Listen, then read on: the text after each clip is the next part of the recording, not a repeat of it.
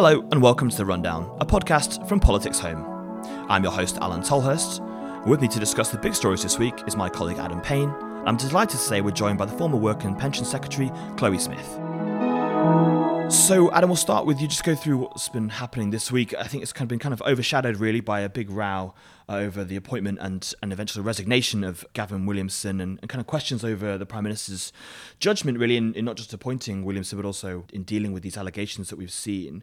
And I think it's kind of brought together lots of wider conversations, really, about how whipping works and how people talk to each other in Westminster. We'll come on to later as well. And also, there's been some big news in Northern Ireland that you've been covering as well. So what have been kind of your takeaways this week so far? Well, so taking it chronologically, I guess. Well, when you were sat here last week, Alan, the conversation was about another individual. It was about Suella Braverman, the Home Secretary. A week on, we're talking about another individual. However, this one has actually left government, Gavin Williamson. And in the end, Gavin Williamson resigned from his rather nebulous role in the Cabinet Office. Oh, no, he was in charge of the Geospatial Commission. Of course, and the Great campaign. Yes. But he resigned from his position, saying that the allegations regarding his conduct over the last few years in various roles in government were distracting from Rishi Sunak's new premiership. And there were two allegations in particular. Firstly, well, the first isn't really an allegation. We've seen the hard evidence of messages he sent to Wendy Morton a few weeks ago when she was the chief whip. Of course, that's a role that he's done before. And secondly, there was a report in The Guardian by Pippa Creer reporting allegations about pretty awful things he allegedly said to a civil servant when he was Defence Secretary. And these two separate allegations, these claims, did lead to formal processes, formal investigations. And by that point, when was it? Was it on Tuesday night? Tuesday night that Gavin Williamson tweeted his letter of resignation. And what was interesting, and I guess this leads on to conversations about Rishi Sunak's political judgment, which is something that's under the political spotlight at the moment. In his response to Williamson, he said he was very sad to lose him, didn't he? And to lose his loyalty. And the tone of that letter raised some eyebrows, I think, given the nature of the conduct that Williamson is alleged to have done. And then just touching quickly on Northern Ireland, what's happened. I mean, Northern Ireland is never the sexiest issue in politics, but it's absolutely an important one. The Secretary of State, Chris Heaton-Harris, announced yesterday in the House of Commons that the plan the government did have to hold a fresh election in Northern Ireland, because, of course, Northern Ireland has been without a functioning government since February. Yeah. That's the power sharing executive. Exactly. That's due to the DUP's refusal to form a government over their opposition to the Northern Ireland Protocol. And the plan was to hold an election before Christmas, in the run-up to Christmas. Essentially, everyone in Northern Ireland thought that was a terrible idea and had been urging Downing Street to think again. So Downing Street has thought again. And Heaton-Harris announced yesterday that deadline for holding an election has been pushed back initially 6 weeks, which means that when you factor in the length of the election period, blah, blah, blah, we're looking at an election happening in Northern Ireland in early March. However, if by then the government feels the conditions aren't there for an election, i.e. the DUP still aren't going to play ball, then they will have the power to action another 6-week extension, which means we're looking at an election in Northern Ireland on April 13th. Now, why is that date significant? It's significant because I believe it's 3 days after the 25th anniversary of the Good Friday Agreement. So clearly that's going to be a momentous moment in the calendar. President Biden is expected to be visiting Northern Ireland at the time. So the government really, reading between the lines, is banking on finally getting a deal with the EU on the protocol before spring 2023. Yeah, they don't want to go past that date without Exactly. having one.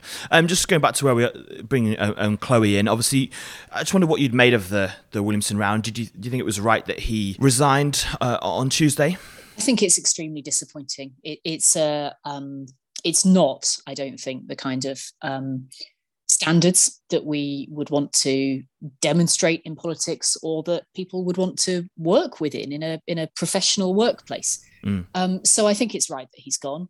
And I also think it's a really good opportunity for the Prime Minister, for Rishi, to be able to do rightly what he set out, that he's looking for the standards, the highest standards of professionalism and integrity. And I think that would be to the benefit of politics overall. None of this is helpful for democracy and for the reputation of the House of Commons. Great swathes of this are a kind of throwback to sort of House of Cards days, aren't they? And I mean that in the British sense, not the American sense. In other words, quite a few decades ago. And we don't need that. I think this is a really good opportunity for Rishi to move us on and into an age where we can demonstrate better in politics. Mm.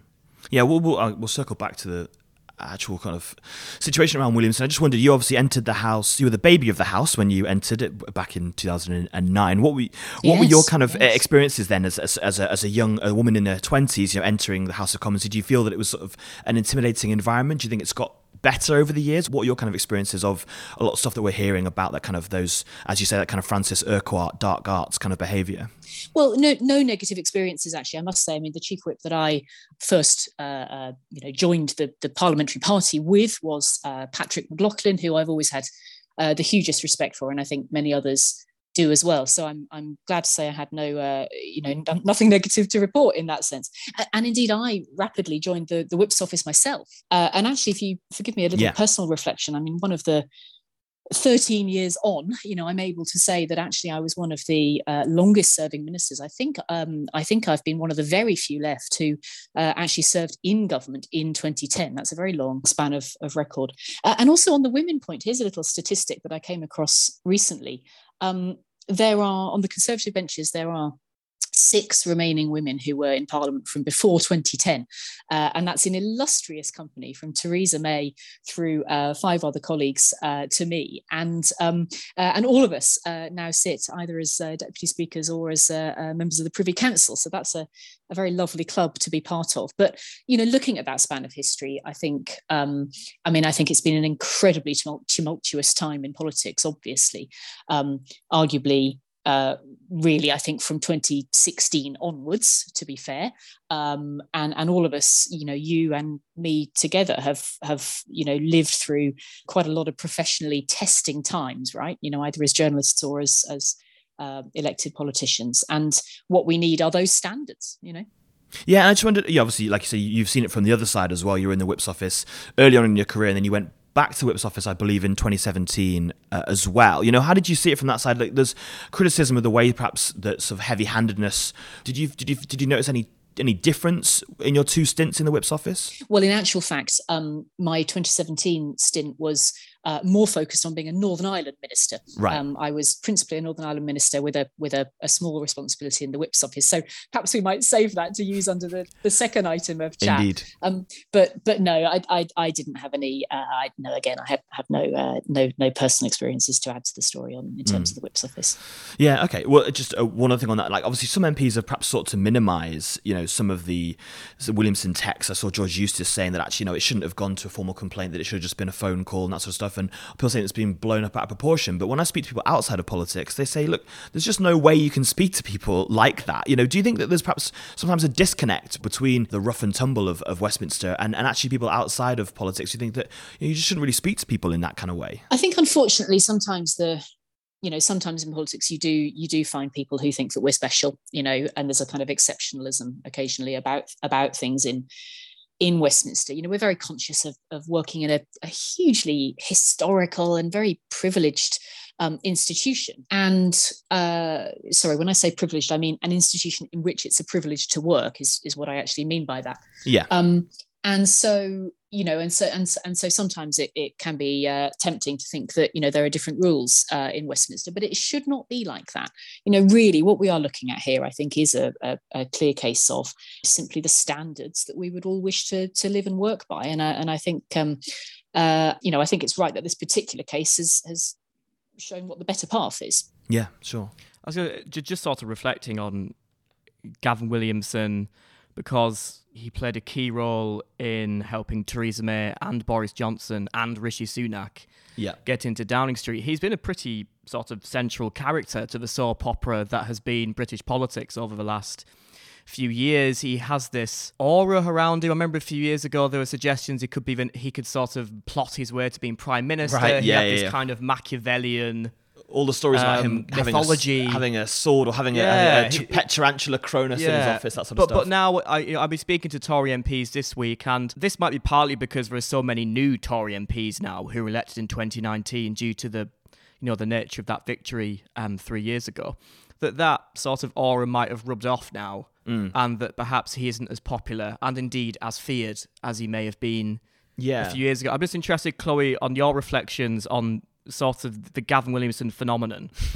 Like, what's your assessment of him as a political operator? And also, it kind of feels like now that he's left government, it doesn't feel like he's going to get back in there anytime soon. But perhaps a hostage to fortune. Wouldn't put it past him. But Chloe, I'd be interested to hear your reflections just on Gavin Williamson, his sort of role. How is he actually regarded in the parliamentary Tory party? Well, I'm going to be sorry to disappoint you here. I'm not going to indulge in personal gossip. The truth is, of course, actually, he may have left government, but he's still a colleague and is still a human being. So I'm not going to, add more to it, here and now. But I think, as I was already saying, I really do think, that here is an opportunity to reflect actually on some behaviour that appears to have been uncovered, and that offers a sort of parting of the ways. Let's take the correct path here, because we don't need to put on display to the British people, another version of Westminster behaving badly. We've got a job to do, and I think actually most colleagues' opinion at this stage would be to get on with that job. Yeah.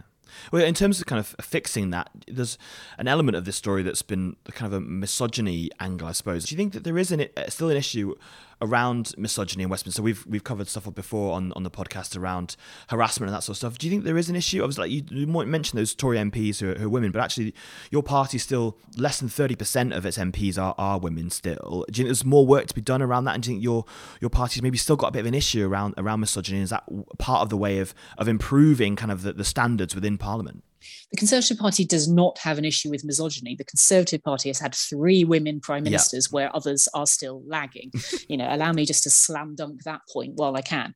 I think the truth is that actually politics on any part of the spectrum is all the richer for having a diversity of people. And in fact, this, you gave me the opportunity to mention earlier on about being a young MP at the time. I've always made this point that actually you need young people, you need old people, you need men, you need women, you absolutely need all walks of life in Parliament so that it reflects the people that we serve, and that will be to its strength. So there's always more to do on that, and I think the Conservative Party actually has a great record on that.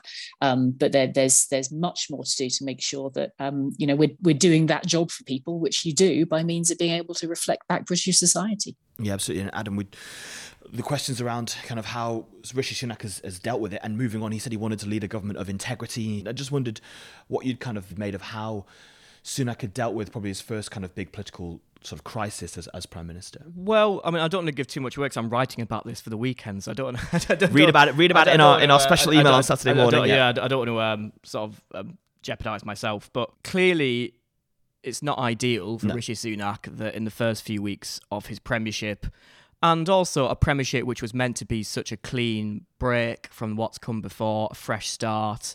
You talked about integrity, accountability, all those very sort of positive abstract nouns.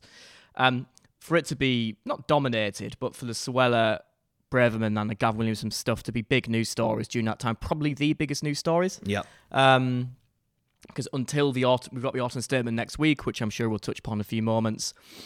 Until that point, the government hasn't really announced anything. We won't get a really clear sense of the direction we're going in terms of tax and spend and whatnot until next week. And look, there are multiple ways of looking at it, right? So in the end, Gavin Williamson has gone. Yeah. There are still questions, as you reported, Alan, last night. There are still questions in regards to what Rishi Sunak knew about those complaints, etc., etc. Perhaps the tone of his letter was strange, but ultimately, Gavin Williamson's gone. Yeah. He's gone.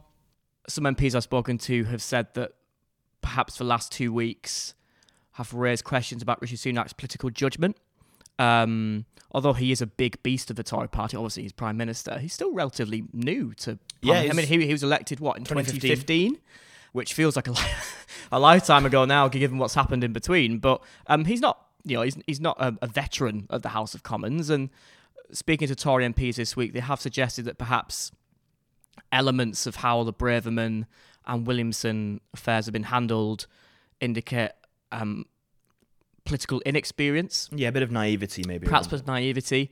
But ultimately, I think the real big test for Sunak will come next week with the autumn statement. Yeah. There's no doubt, and we discussed this at length in recent podcasts, that Westminster, I think Chloe, I'm sure will agree, Westminster just feels more calm at the moment. We've said I'd gotten so used to Westminster being in crisis and governments falling that adjusting to this period of relative stability has actually been quite weird. But if it does feel calm now, I think next week when we get announcements on tax and spend, when we get announcements on which things are being maintained, but perhaps more pertinently, which things are being cut, when we get announcements around foreign aid, for example, I think that's when we're going to, one, get a clearer sense of the direction of this government, but two, a clearer sense of where the fights are going to be, where the backbenches are going to be restless. And I think that is going to be the big test of Rishi Sunak. Yeah, I think, Chloe, kind of moving away from that kind of personality politics to actually what the government wants to be able to do. Obviously, you were Work and Pension Secretary over the summer. The big discussion at the moment is about how benefits are uprated. I just wondered what your thoughts were on that. There's a lot of people in the party are very excised about this and want the government to make sure that they make that guarantee on benefits. Was that something that you were looking at? Was there kind of work ongoing in that before you left the department last month? Yes, this was something I was looking at. And of course, the actual background here is that it's a statutory review that the Secretary of State conducts of both pensions and benefits in terms of uprating, and that happens every autumn. So obviously, yes, I had the early stages of that work, and Mel Stride, who I wish well, will be finishing that. And I think it's already been made clear that that's going to culminate ready for the 17th, so ready for Thursday.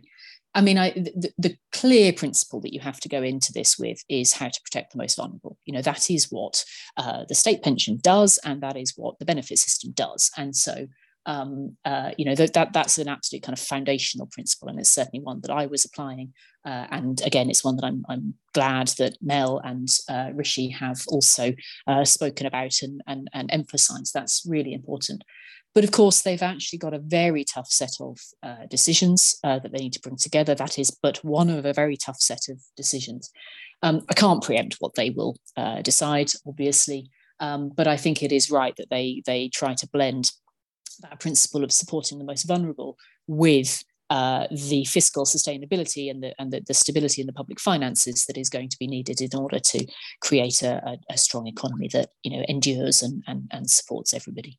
Yeah, do you think it's a retrievable situation? A lot of people suggesting that that the party's in a very difficult position. It's miles behind Labour in some of the polls. There's a big moment, I suppose, for Sunak and his administration. What are you kind of looking for, apart from, as we touched on the stuff on benefits, what else are you kind of looking for to really kind of kickstart the economy and also kickstart, I guess, the Conservatives in terms of taking on Starmer and Labour as we lead towards an election in a couple of years' time? Well, for me, I mean, the golden thread that actually has run through all of the sequence of Conservative government has been jobs and the economy. And, that was personally a huge priority for me in the role that I was, very honoured to be able to play for a short while. And I think continues to be for actually all colleagues in the Conservative team. And so therefore, what I'm really looking for out of the autumn statement is a way that we can have stability in the public finances, that we can get debt falling, but that we can continue to look towards growth, because actually that is what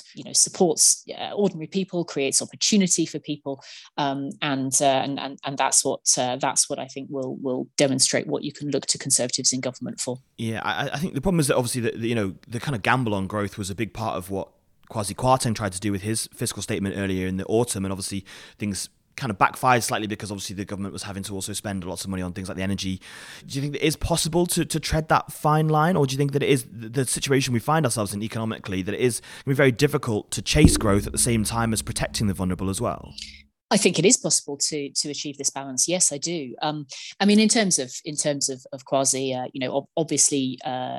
Liz, the former Prime Minister, had actually been very clear that actually overall there were things there that were trying to go too far and too fast, and I think that's been accounted for and explained and apologised for. But the point really then, looking forward, is that we've got some major challenges in the economy that were pre-existing. That may have been brought to a head recently, but actually that were absolutely underlying and that are shared globally. And prime amongst those is inflation. And I think it's actually really welcome that that Rishi has made clear that is one of his number one focuses to get a grip on inflation, because that is what then drives the anxiety and painful impacts that we see on particularly on the most vulnerable, but actually throughout society and throughout the economy. So it's right that that's his focus. Yes, I mean, Alan, kind of said I enjoyed your description of the mini budget as backfired slightly. Well, I mean, the understatement of the year. But what I think is interesting, right? A sign that next week's autumn statement is a big moment and is going to contain difficult decisions is the fact that this week I'm told that Rishi has been hosting lots of Tory MPs in Downing Street. Yeah. I know an MP who was there last night. I know a former cabinet minister who's there the night before. I'm not sure, Chloe, if you've been invited or indeed if you've gone along for a drink. But to me, that's a sign that Downing Street is rolling the pitch. Yeah, is probably briefing these MPs on the flavour of what's to come, because it isn't going to be the most feel good. Come by our Jeremy Hunt's talked about difficult decisions. Yeah, there's going to be stuff in there which. It's going to be tough to swallow for a lot of Tory MPs, and I think that's certainly a reason why the Prime Minister has been engaging in all of this outreach this week. Have you been there, Chloe, this week, Downing Street? Well, I was certainly invited, and I would have been delighted to go, but I can confess that actually it was my wedding anniversary. Oh, congratulations! One of the advantages of being fired from cabinet is you get to spend more time with your family, and so I thought I'd better do that. But yeah, do you think that there's, as Adam says, like the sort of rolling of the pitch? We go back to again the Truss and Kwarteng kind of era. There was criticism that perhaps MPs hadn't been properly prepared for it, and it was difficult for them to go out and discuss it. And do you think that Sunak maybe has understood that, and therefore I think also as well perhaps the party is perhaps more willing to go along with this stuff because they know how important it is that this goes right, because if this goes wrong then there really is no coming back for it, I suppose.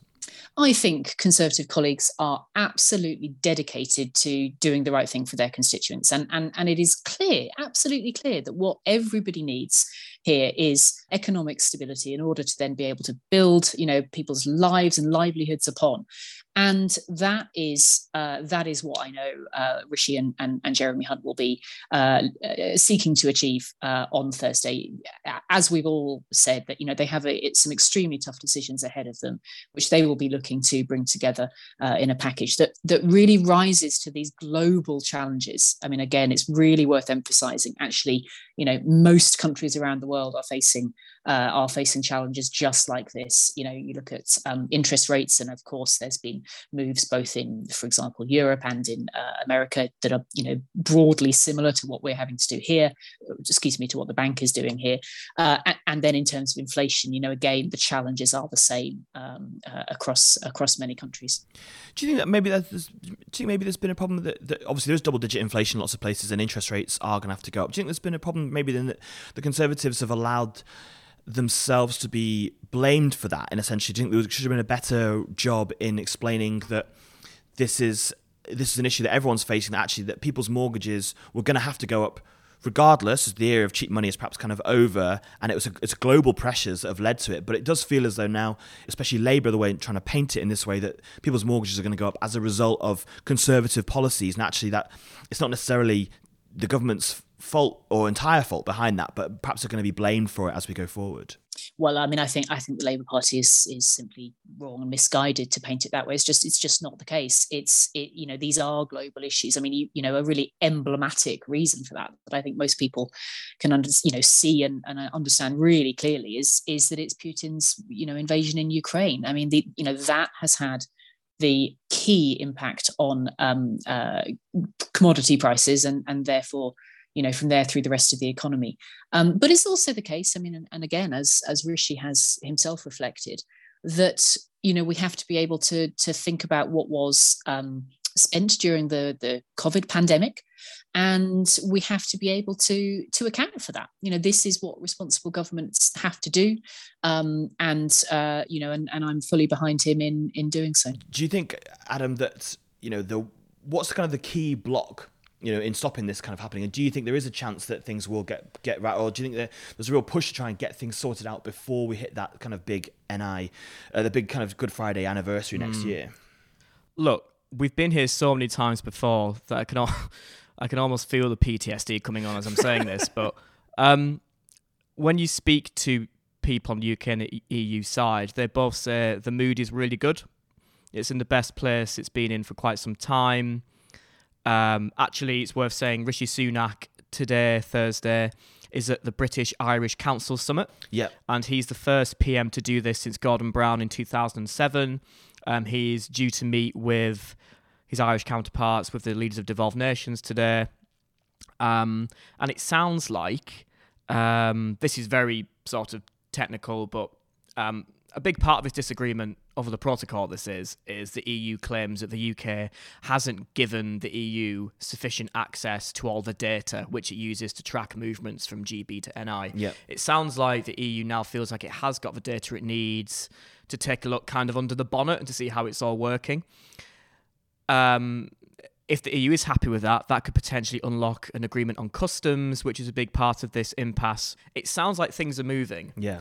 It sounds like I've heard late this year, early next, we could finally have an agreement on this, which obviously, since its implementation early 2020, has really bedeviled relations between the EU and the UK. Yeah.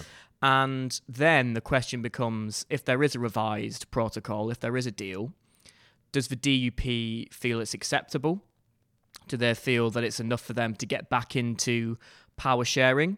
If it does, if Jeffrey Donaldson and his colleagues feels that way, then hopefully we have the executive back up and running in time for spring, and that 25th anniversary of the peace deal and Biden's visit clearly will be a really fantastic celebratory moment. If the DUP still isn't happy and still refuses to get into government, then we are in a bit of a predicament, to put it lightly. We are going to be in a constitutional crisis. So I think the weeks leading up to Christmas are going to be really important, I think. And what I would say with that is that, going back to Sunak's appearance today at the summit, I think there is a feeling that this government, and indeed the Truss government, to be honest, took real steps to improve relations with the EU. Yeah. That really, I remember when we were at Conservative conference, God, feels like a long time ago, in Birmingham, speaking to EU representatives who were there, they were all talking about this improved mood. Yeah.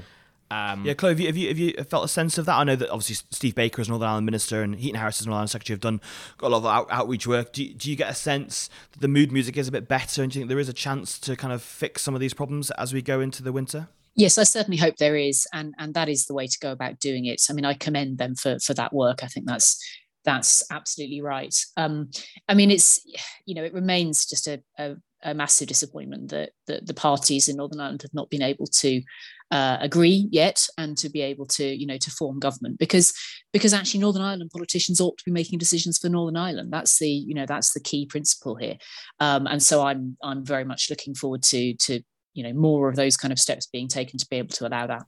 And Chloe, you'll be well aware of this from your time working on the brief, but not only does this mean that the people of Northern Ireland are without politicians in Northern Ireland making decisions for them, but it's left an almighty financial black hole in Stormont. They've still got to deliver public services, right? They've still got to deliver things that people need, which is leading to a financial mess. And Heaton Harris, when he was up in the Commons yesterday, said that as part of measures he'd be taking forward to address his financial situation, he'd be cutting the salaries of MLAs, who, for those who don't know, are essentially Northern Ireland's equivalent of MPs, by 27.5%, which is obviously a pretty significant chunk of your salary to lose. But it's another indication of how serious the situation is over there. Yeah, just one final thing before we wrap up. Northern Ireland, we talked about the Autumn Statement. There's an awful lot in Rishi Sunak's in tray. You've, as you say, you were minister in various departments for a long, long time. You're out of cabinet now. You know, how do you assess kind of what his in tray is like, and what do you think you want to see from him, and what do you think have you seen in him as a person working with him in government? What have you seen that makes you think that he's going to be able to do so into this kind of these difficult periods that he's going into? Well, I mean, I have every good wish for what he will be able to achieve now, and I've seen him able to be diligent, compassionate, creative in what he does in government, and I think that's really important. I mean, I think, in addition to the major issues we've spoken about today, there's an element of kind of getting back to some basics here, which is people are looking to see success in terms of there being jobs available, there being great education for your kids, there being the health service there when you need it, there being streets safer from crime. And all of those things, of course, are things that we focused on in our manifesto in 2019. And actually, I would say also all those things are things where you've seen progress. I mean, for example, in terms of crime, there are, more police officers on the streets of my constituency than there were, 3 years ago. And that's a token of progress. So I want to see him continuing to make progress on all those points. I think constituents in particular are looking for the backlogs in the NHS to be busted. Dentistry and GPs are, I think, probably top of my constituency mailbag at the moment.